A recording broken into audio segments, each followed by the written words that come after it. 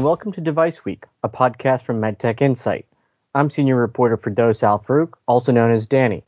Swedish startup Integrum won U.S. Food and Drug Administration pre-market approval in December for its novel device for amputees, the OPRA implant system. But OPRA's story stretches back decades, and the road to FDA approval was a bit bumpy for the company. Here to talk about this interesting case study in approvals is MedTech Insight executive editor Sean Schmidt. So Sean, tell us about this OPRA prosthetic. Probably the best place to start is with its name. Obviously, we're not talking about the OPRA.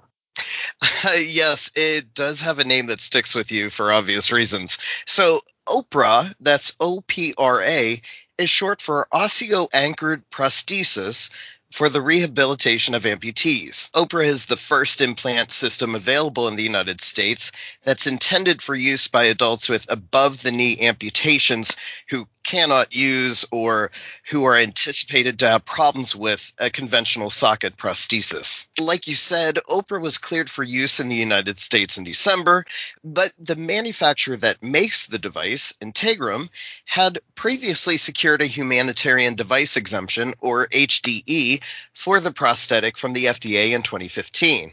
But OPRA has a longer history. It gained a CE mark from Swedish regulators way back in 1998 and was first used by a patient in 1990. Wow, yeah. I grew up in Sweden in the 90s. When I read your story on this, it surprised me that the device was around when I was going to school there. Well, although OPRA has a history that spans more than 3 decades, Integrum founder and owner Rickard Bronemark told me in an interview that the device hasn't changed much since the first patient used the prosthetic in 1990.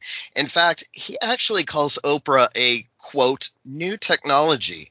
That's because the theory of osseointegration for this type of device is still, to some extent, a new technology because it hadn't been widely embraced by the medical community for many years. And your story explains why OPRA is such a unique, novel device, despite being, as you said, more than 30 years old. So if listeners want to check that out, they can at medtechinsight.com. So we won't go into it here. But let's talk about the data that Integrum had to dig up for the FDA in support of its PMA. I found that very interesting. It sure is. So Integrum worked with a team at the law firm Hogan Lovells to secure its PMA.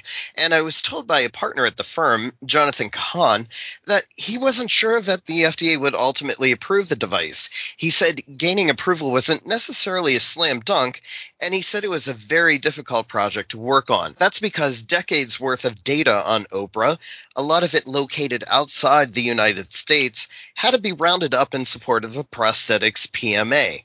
Now, usually device makers don't go to the FDA for approval with existing data that they already have to tailor to what FDA is requiring, but that's exactly what Integrum and Hogan Lovells did. Some of the data that the FDA asked for and Integrum had to dig up was more than 2 decades old, and Bronemark said his company even found old scanned x-rays stored away in Sweden that was used in support of the PMA. Now, Kahan told me that the FDA asked for a lot of data on adverse events related to OPRA, as well as data on long-term follow-up. He said Integrum also gathered data from former investigational centers and commercial centers that had used the prosthetic, and he noted that that type of data was critical for FDA approval. So basically, Integrum didn't want to conduct a full new multi-center study if it already had existing data that it could send to the FDA? That's right. That was the idea. And Kahan said the FDA wanted that retrospective data because patients who are fitted with OPRA will use the device for a very long time. I'm wondering, why did Integrum go the PMA route and not take the FDA's breakthrough devices pathway if it's such a novel technology? It seems like designating it a breakthrough device would be the way to go. That's a good question. Kahan told me that the FDA's breakthrough devices program is primarily designed to help speed a product through the investigational process, whereas OPRA was at what he called the other side of the approval process. The device already had an HDE, and the PMA was already being worked on. So basically, Integrum had already long set sail in its PMA quest, so using the breakthrough pathway just didn't make sense. Okay, so since you mentioned Oprah's humanitarian device exemption again, let's talk about it a bit. Yes, before there was a PMA for Oprah, there was the device's 2015 HDE, which was limited at first to 4,000 patients, but was later expanded to 8,000 as part of the 21st Century Cures Act. Integrum had the support of Walter Reed National Military Medical Center, and many patients there were treated with Oprah under the HDE. After some time, it was apparent to the company and officials at Walter Reed that there were people who were in need of the novel prosthetic, but fell outside the narrow scope of the HDE. So that was one motivating factor for Integrum to go after the PMA. Another motivating factor is that a company that holds an HDE can only keep that exemption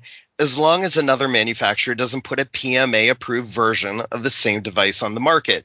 Once that happens, the company's HDE is revoked. So Integrum wanted to beat other prosthesis manufacturers to market with its novel technology. So how were interactions between the FDA and Integrum and Hogan Lovells? Did everything go smoothly? Maybe not so much at first. Kahan said that working with the FDA to get the PMA approved was bumpy at the beginning because the agency's Center for Devices and Radiological Health was in the middle of a massive reorganization. Oh yeah, the infamous super office reorganization. That happened a few years ago. Yeah, the reorganization began in 2017 and lasted for 2 years.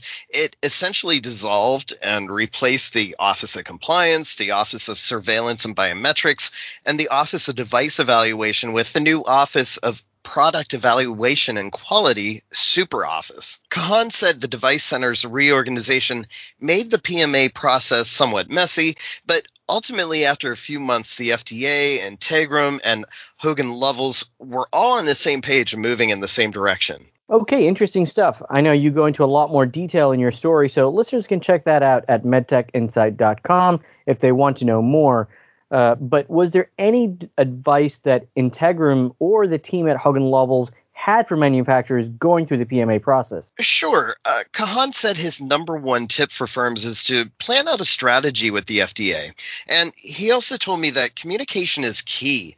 The more that companies and the agency talk, the easier it is for those firms to avoid taking a wrong step. That's right. It's always a good idea for device makers to talk with FDA as appropriate to make sure the approval process goes as smoothly as possible. Though we are also getting reports that communication with the FDA has gotten more difficult because of the COVID-19 pandemic. Thanks for that report, Sean. Listeners, you can check out this case study story online now at medtechinsight.com. And for all the latest medtech policy and regulation news and analysis, you can follow us on Twitter at medtech_insight. For now, thanks for listening.